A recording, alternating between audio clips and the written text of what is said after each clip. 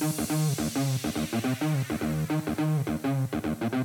this is Evan Marquette, dating coach for smart, strong, successful women and your personal trainer for love. Welcome back to the Love You podcast, where you're going to learn everything you need to know about dating, relationships, sex, and men from a man's point of view. Today's topic is something I've been really looking forward to doing for a long period of time, called bad dating advice that people think is good. Now, I will be the first to admit that anybody could become a dating coach. I mean, all you need is an opinion and a blog, and go ahead. If people listen to you, if people pay you money, congratulations, you are a dating coach. There's no special set of qualifications to do this other than to do this. You don't need an advanced degree to be a dating coach. But I think because the barrier of entry to this career is so very low, you find a lot of people who are experts giving advice that's surfacey and not necessarily that expert. And so while I usually follow a pretty close script when it comes to these podcasts, I've got about 5 pages of notes per 20-minute podcast. Today, I've got some bullet points, and I'm just going to go a little loosey-goosey. I put together a list of bad dating advice that people think is good. And instead of just talking about the what, I want to talk about why. Why do people give bad advice? Nobody's intending to give bad advice. I mean, that would be unusual if you're in the helping profession and you're doing something that's potentially hurtful. But to me, bad advice, first of all, is usually lazy surface advice. Right? If someone spent any time thinking about it, they may draw a different conclusion, but it's usually sort of the most obvious thing. I think of some ridiculous thing. This isn't part of the podcast, but someone said, Patty Stanger's advice is, if you want to meet a lawyer, go stand outside a courthouse. That's not dating advice. So to me, it's just lazy. If you come up with stuff like that and you're expecting people to listen to you, you haven't really put too much thought into how people operate their lives. They don't stand outside courthouses looking for love. The second reason people give bad advice is because bad advice worked for them, and therefore they presume it works for others. It's the broken clock is right twice a day analogy. So I proposed to my husband, so therefore all women should propose to their husbands. That's an example of something. I had sex with my boyfriend in a bathroom 2 hours after meeting him, and we're still together 10 years later. So just because the broken clock is right twice a day doesn't mean it's the optimal advice, right? That I try to give advice for the masses. I'll always acknowledge that there's exceptions, and yes, there is a woman who got on her knee and gave her man a ring, but that's an exception. And there is someone who had sex in a bathroom with a stranger on their first date and ended up marrying him. But we don't want to reverse engineer that advice and suggest that that's best practices for the majority of people. And so that's another source of bad advice. And then third, bad advice makes sense in theory, but it ends up falling apart in practice. So when you hear dating and relationship coaches, friends of mine, offer this information up to you, I want you to have the wisdom to question the efficacy of it, right? Not does it sound good or does it feel good to hear, but does it actually work, right? When you put it into practice on members of the opposite sex. If good advice doesn't work the majority of the time, it's not really good advice, even if it's well-intentioned advice. So here's some bad advice starting from the first date. Love happens when you least expect it. Love happens when you least expect it. So this is perfect broken clock advice. I know plenty of people who love happen when they least expect it. Right? They've completely given up on love. They're walking along, and then they meet someone, and then the whole world changes. But that is in spite of the fact that they gave up on looking for love. And giving up on looking for love is not the key to finding love, right? No more than giving up on looking for a job is the key to finding a job. Right? Very logically, if you go on one date a week over the course of a year, you'll have 52 chances to find love in a calendar year. Right? If you give up and you sort of hope that you meet the right person, you may have no chances to find love. Right? Just from a pure mathematical standpoint, which stands to serve you better? So no one is saying that dating once a week makes you desperate or needy. Obviously, if you're desperate and needy, that's not going to serve you well. But not dating, right? Love happens when you least expect it. I've just given up, and if the universe sends me a man, then that's not a strategy. That's luck. That's the equivalent of winning the lottery, and winning the lottery is not the best path to long-term wealth, for example. So don't pay attention to anybody who says love happens when you least expect it. Then there's, you just know when you meet Mr. Right. Right. I've got a video about this. You go to evanmarckatz.com, give me your email address, and you'll watch a half-hour video on how this is a fallacy. Right. I know it's a wonderful feeling. You just know. Oh my God, you just know when you meet your soulmate. So, let me ask you. Have you ever just known that you met Mr. Right? Have you? Ever had that feeling? Oh my God, you just know. It's so perfect. Are you still with him right now? Are you? If you are, you're probably not watching this video, because happily married couples rarely watch dating coach videos. So, you just know is a fallacy. It's a wonderful fallacy. It's a wonderful feeling. Right? But all you know is that you feel a very, very special sense of temporary chemistry that may or may not result in a healthy, long-term, compatible relationship. I just knew with two people, both of whom dumped me, one in 3 months and one in 6 months. Right? So you just know doesn't mean anything. And if you think you need to have the you just know feeling for it to be right, well, if every time you've just known that Mr. Right was right and he was always wrong, then maybe you're wrong about who Mr. Right is supposed to be, if that makes any sense. Right? So just knowing is not something you need. I certainly did not just know when I met my wife. Right? And so you can't hold on to having that feeling as an indicator that a relationship is right, since it has never been right in your past. Then there's this concept, you shouldn't write to men online. Right? And sometimes things get a little messy. Right? I'm big on masculine and feminine energy, right? Finding complementary fits for you. I like, somewhere in my Why He Disappeared book, I talk about how women should do nothing, right? Let men pursue you. You should not have to chase him down to remind him you're alive. You should not have to text him and say, hey, remember me? But this is the beginning. He doesn't even know you exist yet. So when you say you shouldn't write to a guy online, it never works. Well, no, obviously you're going to have a higher success rate if a guy initiates contact with you. If he finds you attractive, you're going to have a higher success rate. But you also have no control of who initiates contact with you. Literally half of online dating is reaching out to the men that you want. And if you use my Finding the One Online system, the opinion opener, right, on how to write a great first email that's confident and funny and sexy and flirty, right, and you write to one new guy a day for a week, and 3 of them write back, men that you chose, you're in business. And it doesn't matter who wrote to whom first. That's the whole point. If you're dissatisfied with the quality or the quantity of men coming in, as many people are when it comes to online dating, you need to take control. But it's how you write the email. Right? You're not chasing him down. You're not telling him, oh my God, you're so cute, you're so smart. Please write back to me. I'd love to hear from you. It's not that weak and needy shit. Right? If you say something funny to him, the same way a guy would come up and say something funny to you at a party, you stand a great chance of getting a guy to write back to you. And now you sit back and let him pursue you. You take him through your Evan Marc Katz 222 rule and screen him so that you can end up on a great first date on a Friday night. Doesn't matter who wrote to whom first. Right? Once he knows you exist, he will pursue you. But for you to sit on your hands and say, nope, boys should just have to write to me, I won't do anything, you're literally missing half of online dating.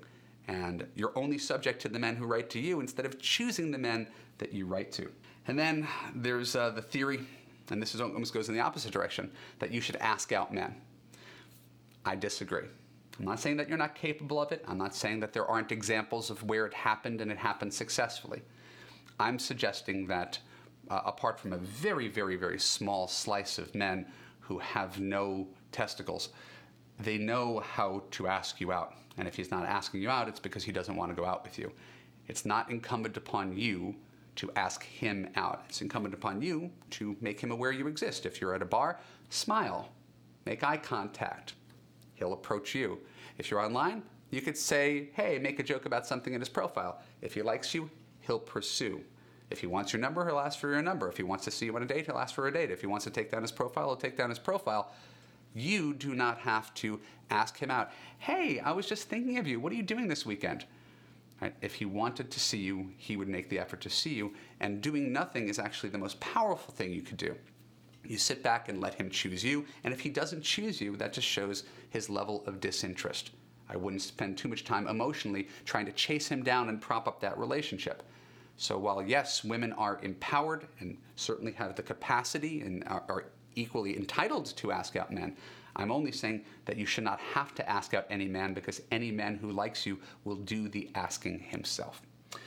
So, I know I'm going a million miles a minute, but there's so much bad dating advice that's passed off as good dating advice, and I wanted to get as much in the first half of this podcast. We got some really good stuff coming up in the second half.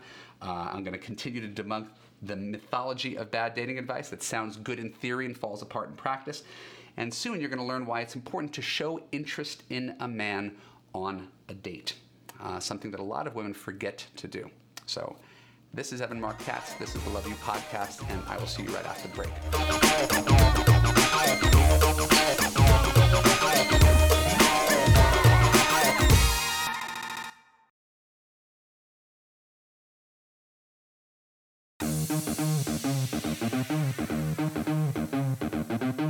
Welcome back to the Love U Podcast with Evan Marc Katz, where you will learn everything you need to know about dating, relationships, men, and sex from a man's point of view. We got a lot to cover when it comes to bad dating advice, and I want to dive right in quickly. Continuing on what we learned in the first half. Next piece of bad dating advice: you should meet men as quickly as possible. All right. This is the most popular advice. I just read a book by a friend of mine the other day. I try to keep up with my friends' books. It's a pretty small industry. And this was her advice: meet men as quickly as possible. You don't want a pen pal. I get that. And again, it's a very normal, common, popular, very masculine point of view. My theory, if you go Google my TED Talk, is that men look for speed, women in general look for comfort, and there's a sweet spot. There's a point on the Venn diagram where both people get what they want. Problem, if everybody's going for speed, right? Tinder, swipe right, you look hot, let's meet, text. What happens? You end up going on blind dates with total strangers. You might as well write your number on a bathroom wall and say for a good time call. That is the qualifications to meet. You're cute, you have a pulse, let's meet. So there's no screening process. Imagine a company. I tell women that they're the CEOs of their own love life. Imagine a company, right? You're Bill Gates at Microsoft, and anybody who wants to interview at Microsoft could just show up at his door. There's no screening, there's no HR. You just show up as quickly as possible, because we don't want to waste time screening. Well, it means you're going to have a lot of unqualified applicants showing up at the door of Microsoft, and that's what happens. That's what I discovered after a lot of dating, right? 300 dates. I decided I wanted to move slower. Everybody was moving fast. If everybody was going to zig, I was going to zag.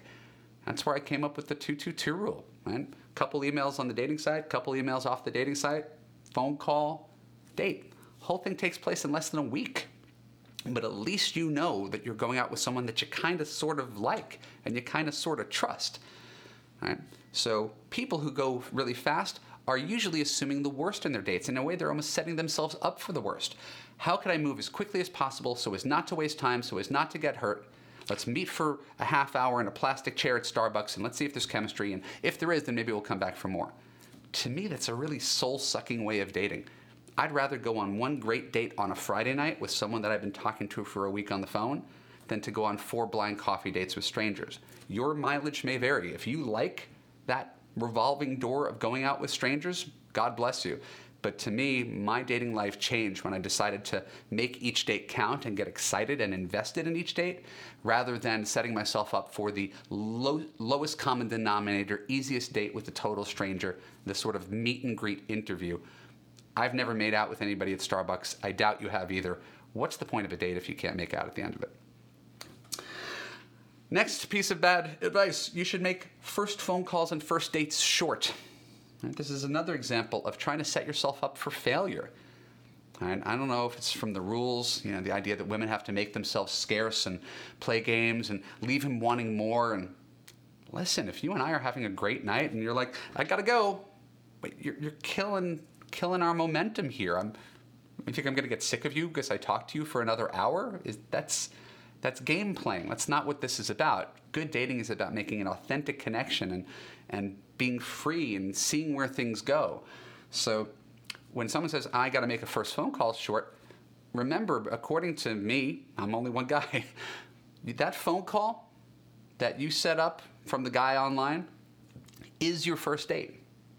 Right? This is your first date. So when you meet in person, it feels like a second date. But that phone call is your first date. Why would you do a 15-minute phone call? You wouldn't go on a 15-minute first date.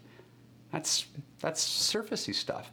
If you are having a great phone call, stay on the phone. Keep it going. If you're on a great date and you love talking to each other, stay until the bar closes. You're not trying to play games. You're not trying to make yourself scarce. You're trying to connect. And forging a rare connection, we've all dated. You know how hard it is. So when something good is going, you don't sabotage it because your perception is that you have to make men want you more by cutting things short. It's actually quite the opposite. As anybody who's ever had a 3-hour phone call with someone that was amazing or a 6-hour first date could attest to, that's so much more superior than the alternative of willfully stopping a date when you're having a good time. Similar piece of advice. Play it cool on the first date. That's another thing that's sort of based on theory rather than practice. In fact, there's studies that show that men and women respond to things differently on a date. Women really don't like a guy who's a puppy dog on the first date. The guy who throws himself, oh my God, I can't stop thinking about you, you're so beautiful, I can't wait to have a future. The guy who comes on way too strong like that, women do tend to pull away from. A guy who's really eager, they prefer the guy who's a little aloof and confident. She doesn't exactly know where she stands with him to some degree. She values him more. Men work the opposite way around. Right? The woman who's aloof, where you don't know where you stand, we hate that. All we want to know on a date is whether you like us. Right? Are you attracted? Are you having fun? Can I see you again? Am I going to get a kiss at the end of the night? That's all we care about. So when you play it cool and you sit on your hands and you are just la-di-da-di-da, right, not acting particularly interested in this guy, talking about your career or whatever, so, this movie that I saw. No, he wants you to look him in the eye and touch him on the hand and touch him on the knee and treat him like he's the most fascinating person in the entire world. He wants you to laugh at his jokes and compliment him on his shirt or his shoes or his funny business story. Right? He wants to know that he's doing a good job. Playing it cool is literally the worst thing you can do on a date. Now remember, you're not kissing his ass, you're responding to him. Right? If he's not being nice to you, I wouldn't throw myself at him.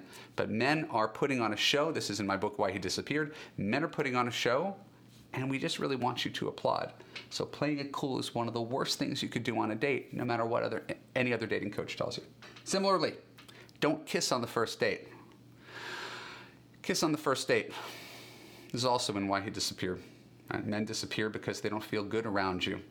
If I planned a date, right, picked you up, picked up the check, engaged in conversation, came up with another bar to take you to, right, the whole song and dance, I courted you, and at the end of the night I'm attracted to you and I go to make a move, and you just give me this, or this, or I'm sorry, I'm uncomfortable, I don't do that. What you haven't considered is how he feels. Now, everybody's entitled to have her boundaries, and I'm not saying you're wrong for having your boundaries. I want you to just understand the consequences to those boundaries is that you're going to make this guy who was having a great time, who was attracted to you, feel confused, embarrassed, stupid. All right? That was not your intention. You liked him. You just had this rule that you don't kiss guys because you don't want to send the wrong message. All right? The problem is your rule is going to alienate the guy that you took out that you want to see again. So you can say, well, the right man will respect my rule. Well, the right man might be really embarrassed about taking you out on another date, going to make a move, and getting the cheek again and getting rejected. You could only imagine what it would be like if you leaned in to kiss a guy and he rejected you. How would you feel? And a lot of people haven't considered that. It's very embarrassing to make a move and get turned down. Even if you give him an explanation around it, you're still rejecting him. So to me, the best path of least resistance is if you like the guy and you want to see him again and he tries to kiss you, kiss him back like you mean it. Doesn't mean you have to have sex with him. It just means you're reciprocating his affection, because men are driven by that affection in a way that's almost their reward for taking you out and being a gentleman on the rest of the date.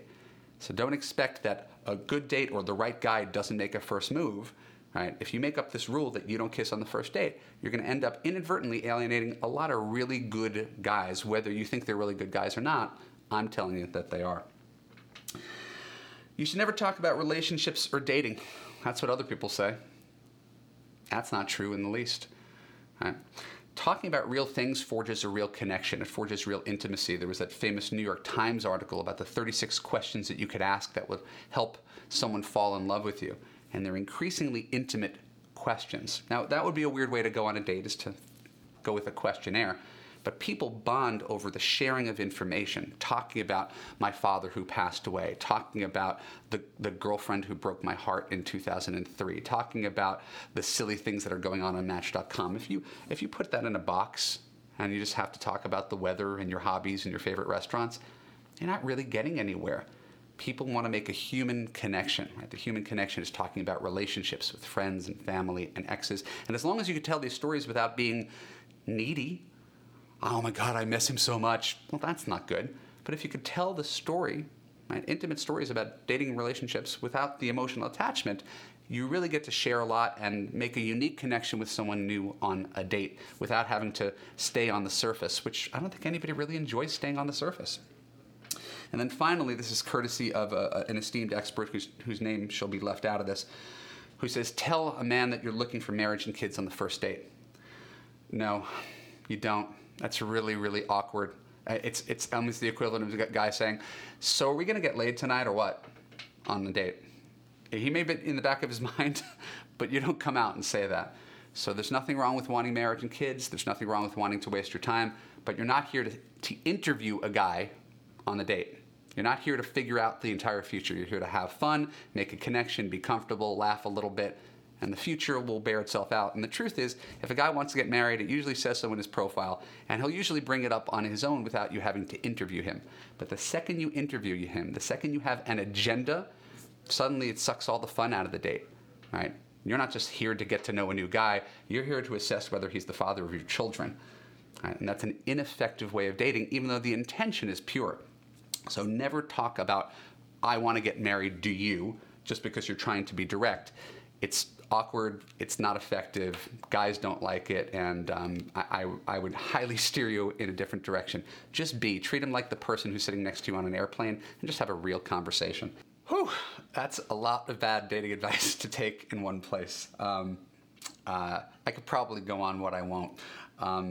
I want to thank you for joining me on the Love You podcast. I want to thank you for being open to these ideas. My name is Evan Mark Katz, dating coach for smart, strong, successful women.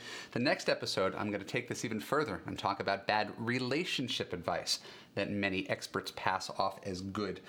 If you enjoyed this podcast, don't forget to hit the subscribe button, follow me on Facebook and Twitter, and go to www.evanmarkkatz, give me your name and email address, and I will send you free dating and relationship advice twice a week until you are in the relationship of your dreams, because that's what it's all about, isn't it? I appreciate you. Thank you for being here, and I will see you next week.